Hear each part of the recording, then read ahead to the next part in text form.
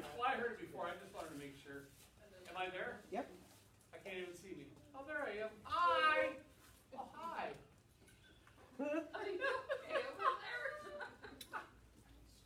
That's my wife. We'll visit his house sometime. I do not know if I'm okay most times, but I would say that I'm relatively okay. So, what are some things that you long for in this life? Hey, girls, that's for you too. What are some things that you long for in life? Like, you guys are all about 13-ish, yeah? What are some things, like seriously think about some things in your life, or some things that you would want out of life? What are some things that you guys want out of life? As you walk with Christ Jesus, what are some things that you want? Support. How does child support? No. Art support?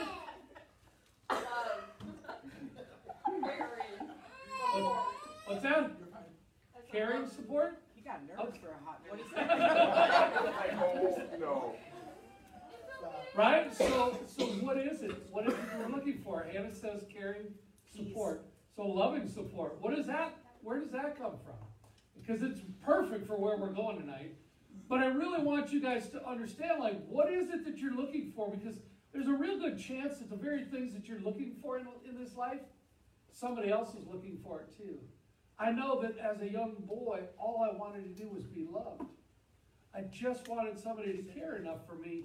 And the circumstances in life led me to believe a lie that nobody could love me. And many of us fall for that same word, that same lie of the enemy, that I'm not good enough, I'm not enough, I'll never be good enough, I'll never be enough. And it's just not accurate. It's not true. So how do God and church fit into your plan or your thought or your idea?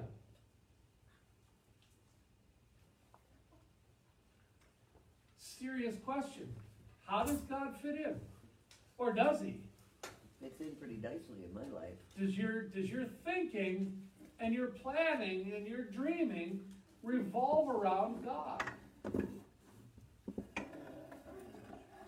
That's actually something I've been contemplating for probably 4 months now, and I find myself being driven more and more and more towards desiring his kingdom and righteousness than anything else. Amen, but you already have his righteousness.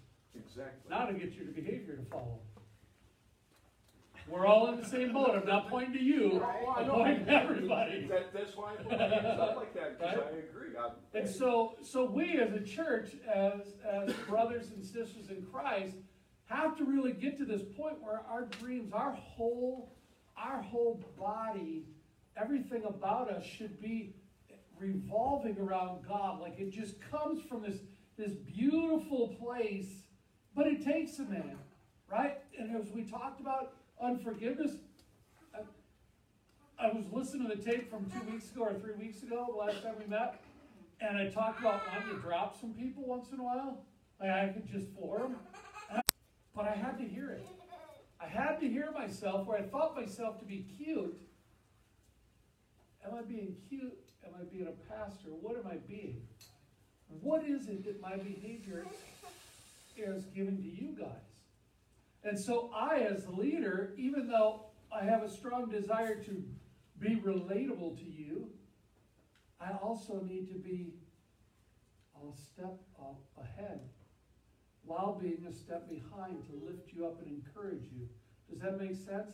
And so it's this really unique place, and God is calling in 2022 for the church to be a place of action. Well, if I'm running around like every other jackwagon that's running the streets, why would you listen to me? Why would you be encouraged by anything that falls from my mouth? And why would you follow anything that I say that God is calling us to do? Why would you? Because I would really be no different than anybody else. And so it's not putting myself above you, it's actually putting myself below you so that I can be a support and a lifter, if that makes sense. So to be talking sometimes the way that I do, I must ask for forgiveness. Because I make callous jokes or whatever, and it's not the way that I want you guys to grow up. Because I'm called to be your shepherd, and the shepherd has to lead you to good feeding grounds. so that you can eat good grass and drink good water and grow, right? Because there's a harvest coming, and what you are fed is what you will reproduce. And so I need to show you God. Not that I'm perfect. We've had enough stories of me not being perfect. But I need to get my stuff in order, okay? So that's some of my dreams. So Psalm 133. Right. Everybody in Psalm 133? Nope, I No. didn't say got it. Yesterday.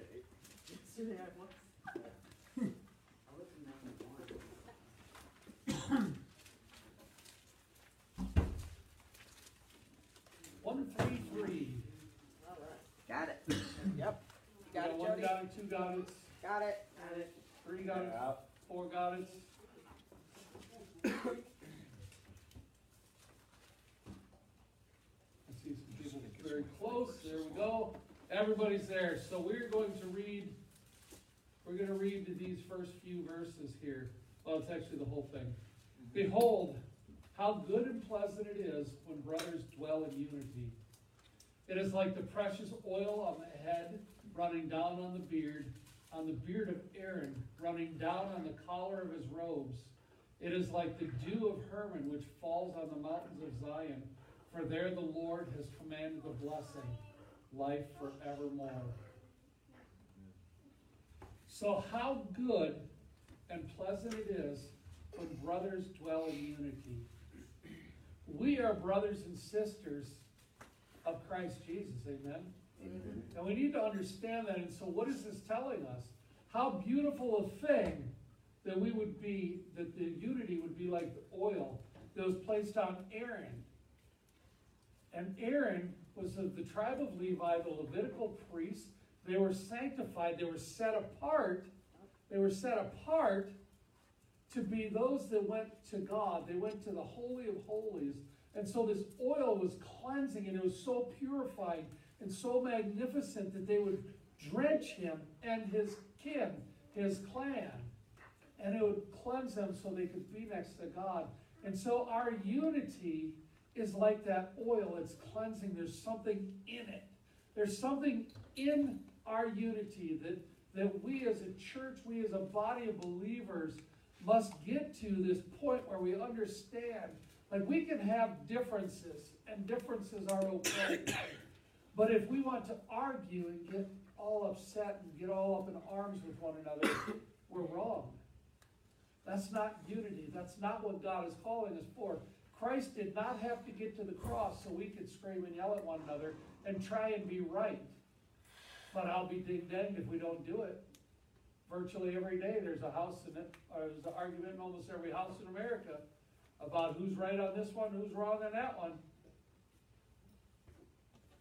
And what's the point? Where do we get to?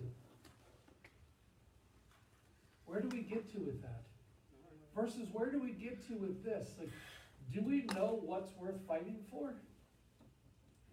Do we even know what's worth fighting for? So why would we hold on to all the negative and all the garbage that the enemy wants to show to bring discord to us, that wants to bring division to us?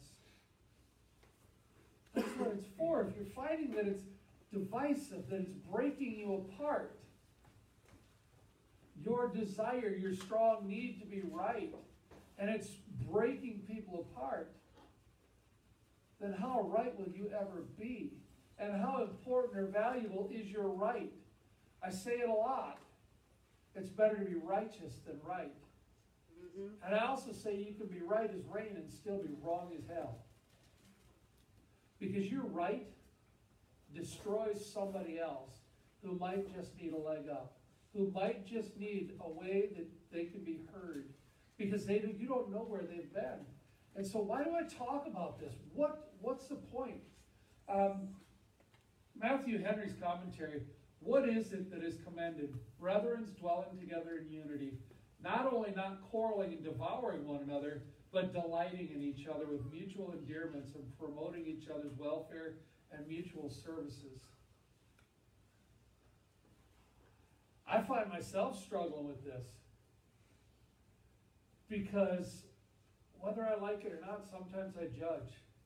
And I judge people by the fruit that I can easily see. So I pick the low-hanging fruit, and I can cast a judgment on them that's incorrect about who they are. Because I don't know where they've been.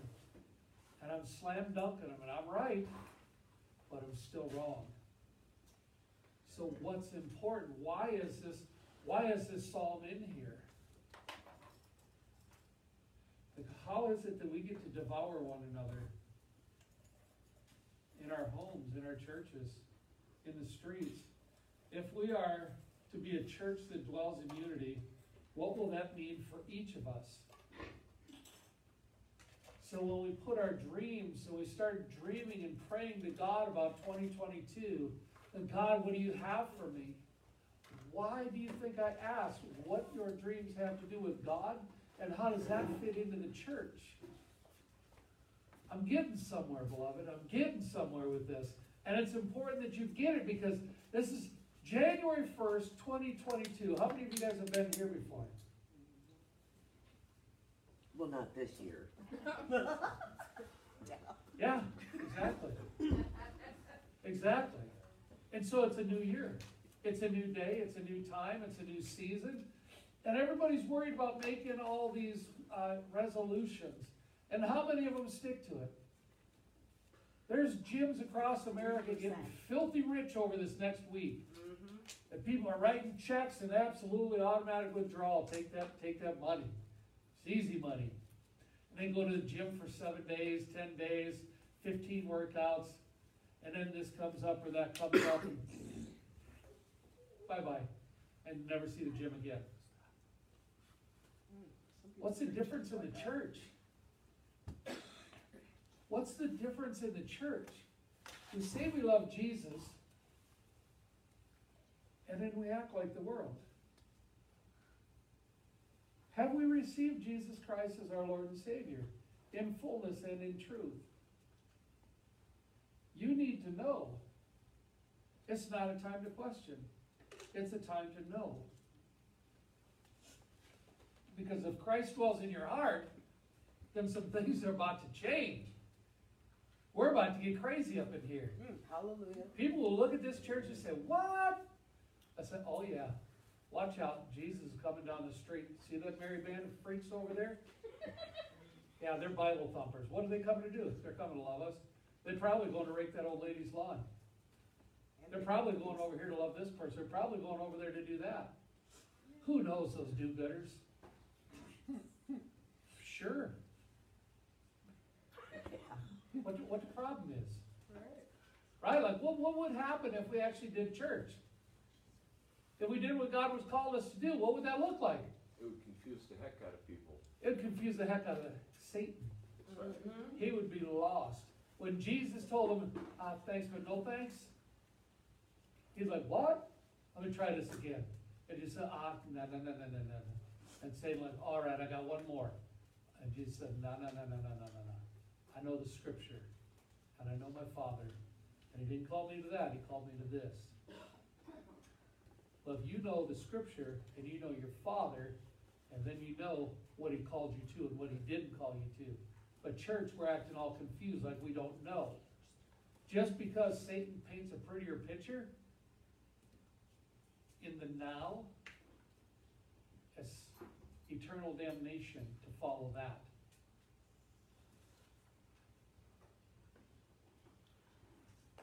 So what does it mean for torn? What are your dreams? If we're a church that dwells in unity, what will that mean for torn? Be thinking about torn. Remember we took those spiritual gift tests? We're about to, in the next few weeks, I'll be dropping you guys each a thing that tells you what your 3 top gifts were, what those each mean, and then we'll be breaking up into things, and this is where it's all going. We're getting somewhere. If you trust me, promise you, we're getting somewhere. So, do you know what we stand for and believe in? Why are we different? And is that a good thing? So why is torn different? Because how many people think we just need another church doing church just like all the other churches are doing? Because how many churches do we have in town? Too many. Not too many. Not too many, but. Do you know, Henry? probably doing the same thing. No, I don't know exactly. I'm gonna guess upper thirties Yeah. would be a guess. Fair? We could be right or wrong, but either way, do we need another church? No, we don't. What we need to do is we need to be a church that prays for the other churches, that they will understand their calling and they will have the audacity to rise up to that specific calling, because there's not a bad church in town. But the enemy has led our churches away from God's calling to pacify a Christian that doesn't want to be motivated out of their lounger. Amen? Come on, you better Amen. preach it. And we can't tear them down, you know, like, oh, those Catholics are so stupid, oh, those Lutherans are so bad. That ain't for me. That's hatred, isn't it? Isn't that condemning words, or is that uplifting? Those are condemning. They're condemning, and are we called to condemn everybody who doesn't believe like us? No. No. Right, we are called to lift up. And so as I take that seat right underneath you guys, so that I can lift you guys up, you guys take a seat right underneath that next person and you lift them up. And next thing you know, because guess who's under my bottom? Pushing me up. Jesus. I take my orders from the Lord. And he's lifting me up. He's like, come on, Scooter, let's go, boy. You got this, kid. Come on. And he's encouraged me every step of the way. And no matter what I screw up, no matter what I do wrong, he's right there and he says, you're still good, boy. I still love you. I still got you. I ain't going nowhere. And each of us can use that message repeated in our hearts and our ears day in and day out. Amen? Because that's the message that knows that we will always be in the righteousness of God the Father. We will always be in right standing with God. There is nothing that you're going to do that's going to take you out of that. You're going to mess up. But if your heart's in the right place, you're not going to do the really bad ones. You're going to feel that conviction in your heart. And that's a good thing to feel it. So do you know what we stand for at Torn? Do you know what we believe in? So why are we different? So our vision, it's getting reworked over the next few months, but this is the vision and the mission that we have. Torn will be a conduit for God's love to shine truth, hope, and love to the least, the last, the lost, and the lonely. So if all I smell is your BO and see your bad dental work and your nasty hair, and I said, nah, I can't deal with you, have I fulfilled this mission? No. If I welcome anybody who walks through this door, am I fulfilling this mission? Yes. All right. So now how do we do this? How do we give that? So we welcome them in. We even meet them on the streets. We greet them on the streets because if you remember, we're lower and lifting up. That is our mission, from underneath to serve and push up. Right? People need the help out of the mud. You and I, we have this supernatural force field around us. I get down in that mud with them, push them up and out of it. But mission, we will do this through Christ-centered and Christ-honoring relationships built at the speed of trust. So what's that tell you? What words are you picking out of there? Christ-centered. So if I'm Christ-centric, what does that mean? I think it means we meet them where they are Okay? and then walk alongside them for them to learn absolute truth. Right? So Christ-centric is keeping Christ in the center of everything. So it's really important for us to understand that everything that we do from the point that we take Christ as our Savior has to revolve around Christ. Well, how do I know what Christ does if I can't see him? I go, yo, hey, what's up, Jesus Christos? This is how you know. That's how we know. So that's why we've been opening up our Bibles. That's why it's important to know the Word of God. Amen? Amen. Like, guys, do you recognize we're going somewhere? Do you feel the move? Like we're moving. We're going somewhere that hopefully is a bit different. All right? We'll do it through Christ-centered and Christ-honoring relationships. if you want to know how Christ honored people, look through the scriptures. What did he say? What did he say to the woman who had been married 5 times and now is at the well in the middle of the day, shacking up with old number 6?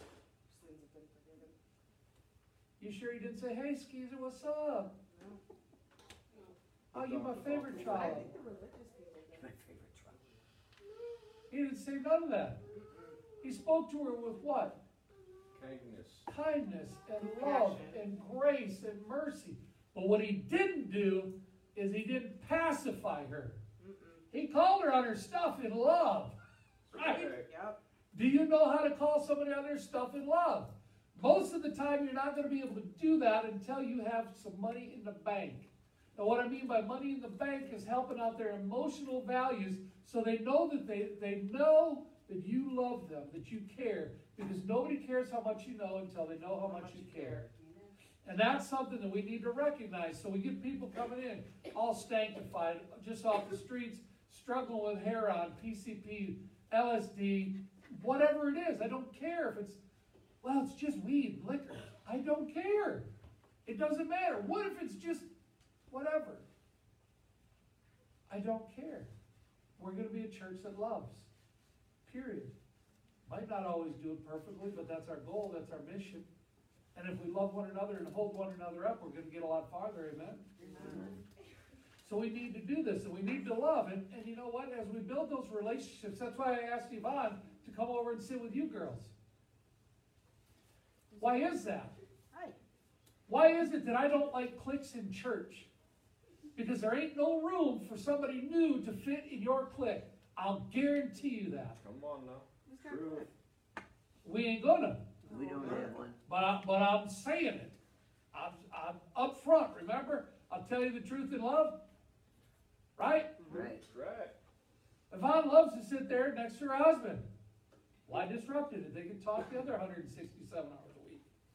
Right?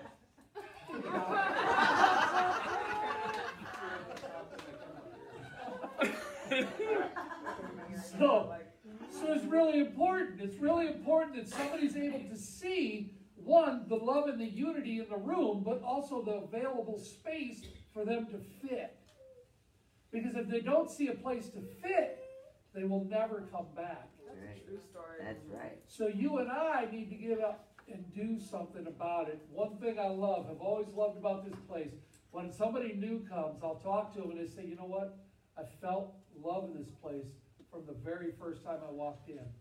And that's the sweet spirit of the Lord, right? And a bunch of people who don't always do it correctly, but ain't so high on their own horse that they can't see where they're wrong, right? Like, we got to do that, and we're going to do that. We're doing good. I'm proud of you. We got a long way to go, but it ain't going to feel like nothing. We're just going to keep going. We're going to start doing things. So all this is one of my favorite things. So we've been talking as a leadership team about what makes our church different and how do we want to be different. We want a family. I wanted a family to love me. Hannah wants a family to love her. And you're going to see her Facebook posts where she does her thing. Blah, blah, blah, blah. You'll see anybody else go, blah, puking their garbage out. It's just like, oh, come on. Right? Because I'm better than that. Aha, catch yourself there, sunshine. And love her. And love her through it. And love them through it. Right?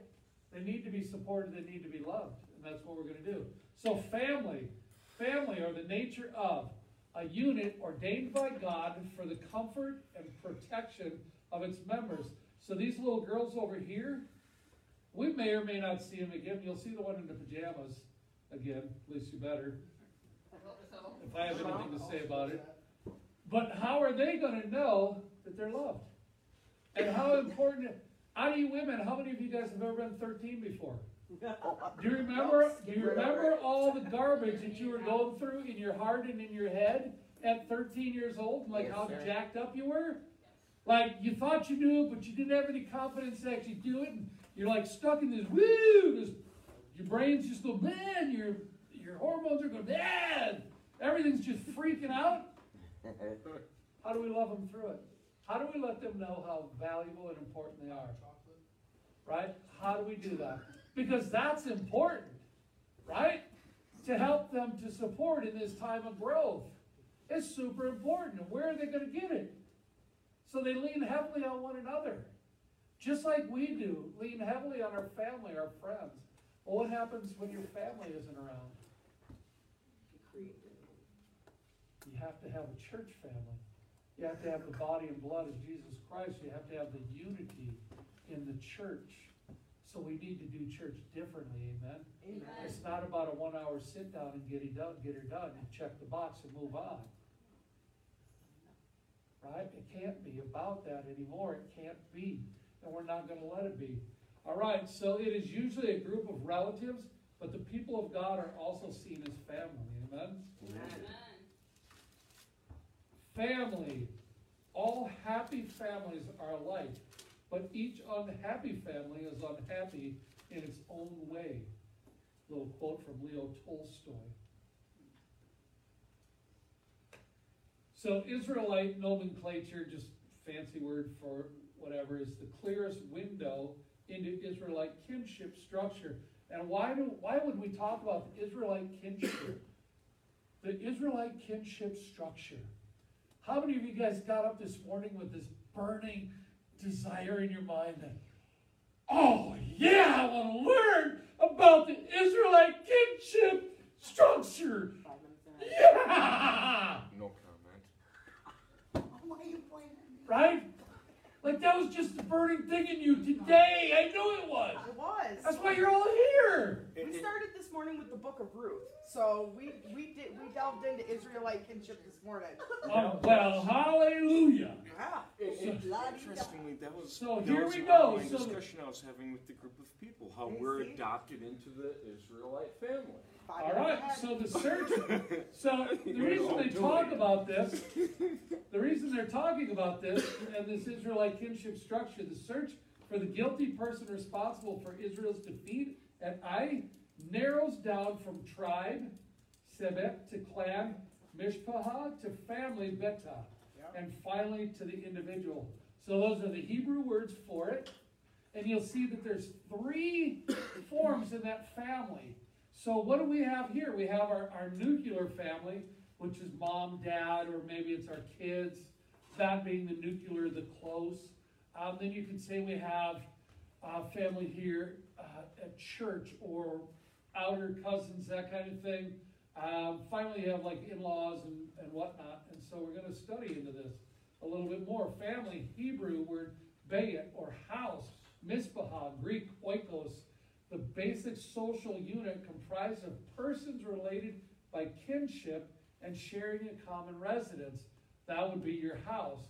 The Israelite family was an extended family known as the father's house or household, Betam, consisting of 2 or more nuclear families, i.e. a married couple and their children, or composite families, an individual with multiple spouses and their offspring.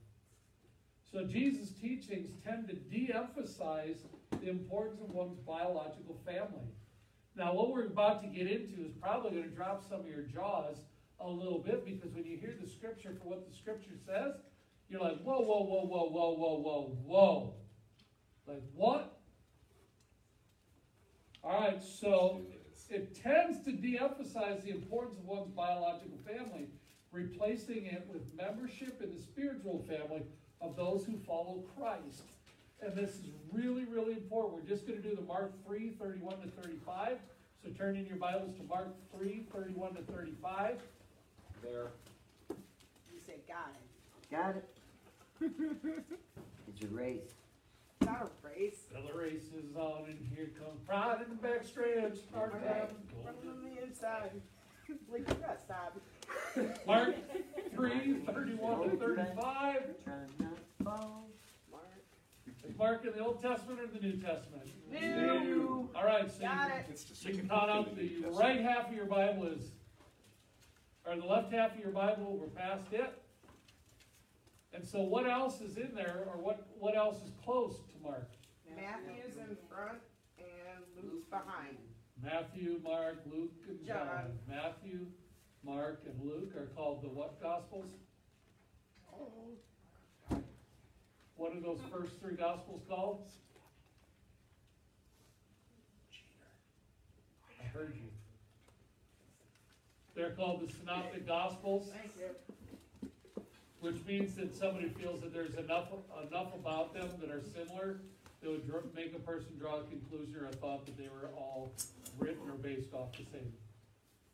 So, all right, everybody there? Yep. Where you at there, Hannah? 3. All right, good girl. Everybody else? Oh, yeah. Set and ready, here Got we it. go. 930. Excellent, good job, girls. All right, so Mark 3:31 to 35. And his mother and brothers came, and standing outside, they sent to him and called him. And a crowd was sitting around him, and they said to him, your mother and your brothers are outside seeking you. And he answered them, who are my mother and my brothers? And looking about at those who sat around him, he said, here are my mother and my brothers. For whoever does the will of God, he is my brother and sister and mother. Oh, snap. He did not just go there. Right? Like, what happened? What happened to honor your father and your mother? Don't get me started. Ooh, What happened to all that? it's still there. However, bear with me as I say this. Don't shoot the messenger because it is out of scripture. It says, don't call anyone other than God Father for a reason, because it is God who has formed us in our mother's womb. Right?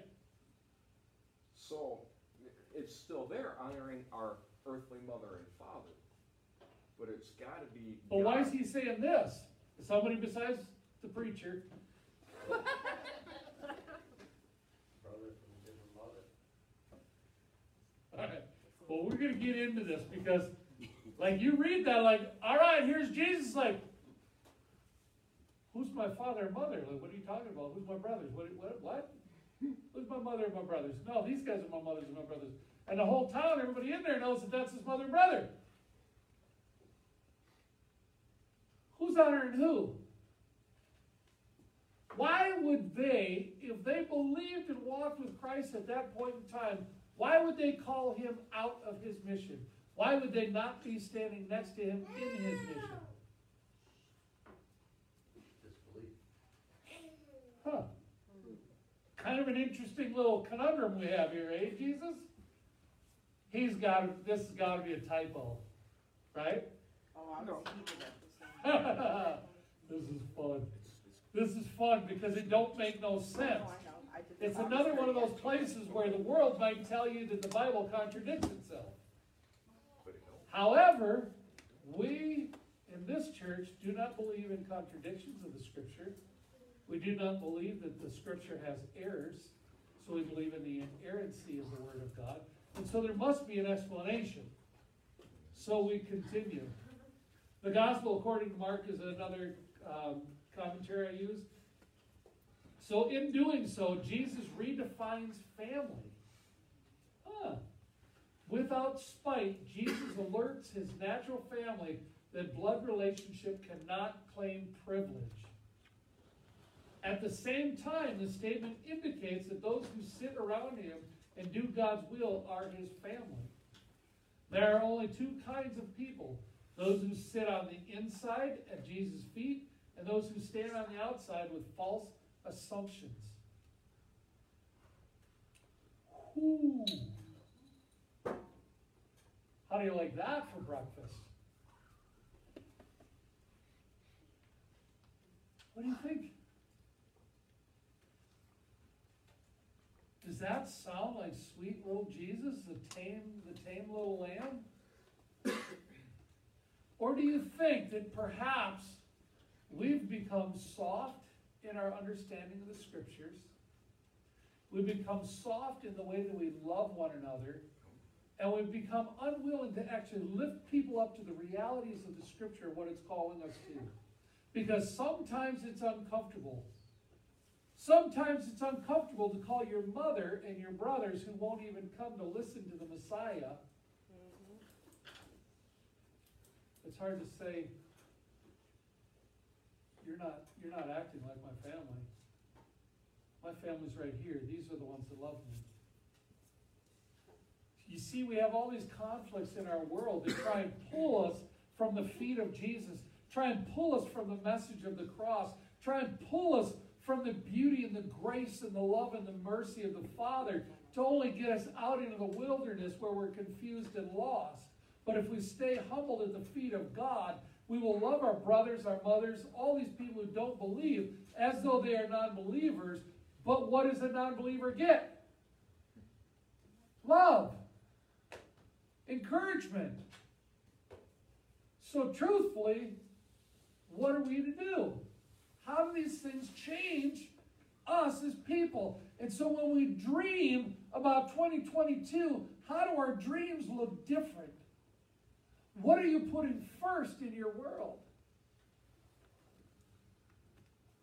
And how does that change the face of the city of Portage?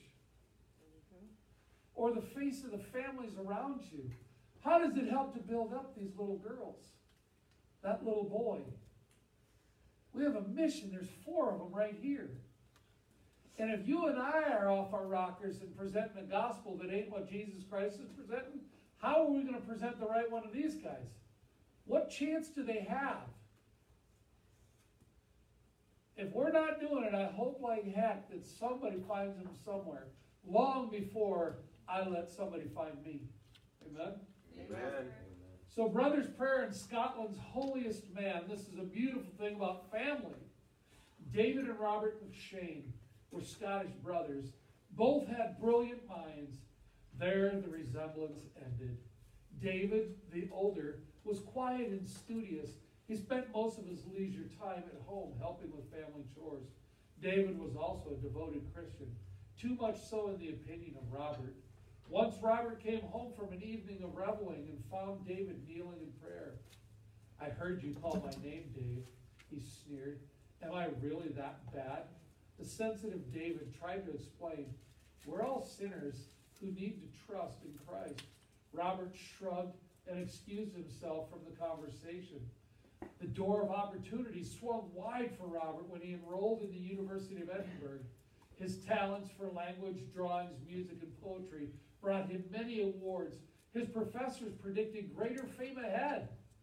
Back home, David languished in illness, but he continued to pray for Robert until death silenced his lips. And then Robert became a Christian. In the years ahead, Robert's star steadily rose until he became the most beloved Presbyterian minister in Scotland and the British Isles. At 23, he became a pastor of the 4,000-member St. Peter's Church of Dundee. His ministry lasted only 7 years, 1836 to 1843. He became known as the holiest man in Scotland. His church was crowded hours ahead of time by people anxious to hear him explain the scriptures. A painful consumption cough tortured his body during the last months of his life. Throughout his illness and even in his dying delirium, he talked about the one whom his brother had helped him to love. Family. Love your family. They might not always see the truth of the gospel. And family, boy, has torn me up. But it's my prayer that after I'm dead and gone, maybe even while I'm still alive, I have family come to know Jesus Christ because they see me walking through trial and tribulation. Through it all, I will praise the name of Jesus Christ, for it is sweeter than anything that this world has to offer. How great would it be to save one person's life? The woman who called me to church after my suicide attempt, my wife and I met her amazingly, by no coincidence, but a godcidence, in Beaver Dam, or Columbus, showing a house to her daughter. And I reminded her again, and I said, "Thank you so much, Ruth. Thank you for loving me enough when I was nothing but a drunk and a drug addict. Thank you for seeing that God could work even in me. And now I get to preach the gospel. And she's all like, Fred, I didn't do nothing. I'm not, just casting it off. But she had the audacity to bring the gospel to a drunk, to a drug addict, to a man whore, to a mouthy, filthy pig wretch. And here I am today. You see, so whether near or far, we need to be the loving hands of Jesus Christ. We need to be his hands and feet. We need to be his mouthpiece. And it's hard, and we're all going to fail sometimes. But we got to lift one another up. He established a testimony in Jacob and appointed a law in Israel, which he commanded our fathers to teach to their children, that the generation might know them, the children yet unborn, and arise and tell them to their children, so that they should set their hope in God and not forget the works of God, but keep his commandments, and that they should not be like their fathers, a stubborn and rebellious generation, a generation whose hearts was not steadfast, whose spirit was not faithful to God. So we have a mission. We have a mission to do better than we've done. Maybe even better than what's been taught to us. We have a mission to study the Word of God and take that gospel message to the least, the last, the lost, and the lonely, to our little ones. How are we loving up on these guys? What example are we showing?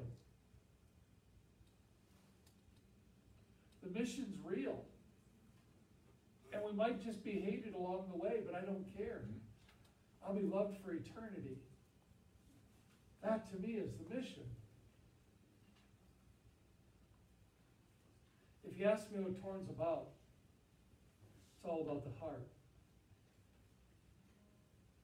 I can feed your belly to settle that which stirs your body. But if I can help you to realize your heart, help you to realize the love of Christ Jesus, help you to receive him in fullness, then I've done my job. And I will go to my deathbed a happy man, knowing that each and every day of my life I have strived to do better than the day before, to show a lost and broken world the love of Jesus Christ. That's important to me. So when I ask you what your goals are for 2022, maybe put it to prayer and ask God, Lord, how will you use me this year? How will you use me to help change the hearts of the broken, the lost? Lord, will you show me how to minister your gospel to the least, the last, the lost, and the lonely? Will you show me how to be a part of a church that actually wants to go and preach your love and grace to a world that so needs it? You guys are all a blessing to me. And it doesn't end with me. You're a blessing to the world around us. Could somebody shut that off, please?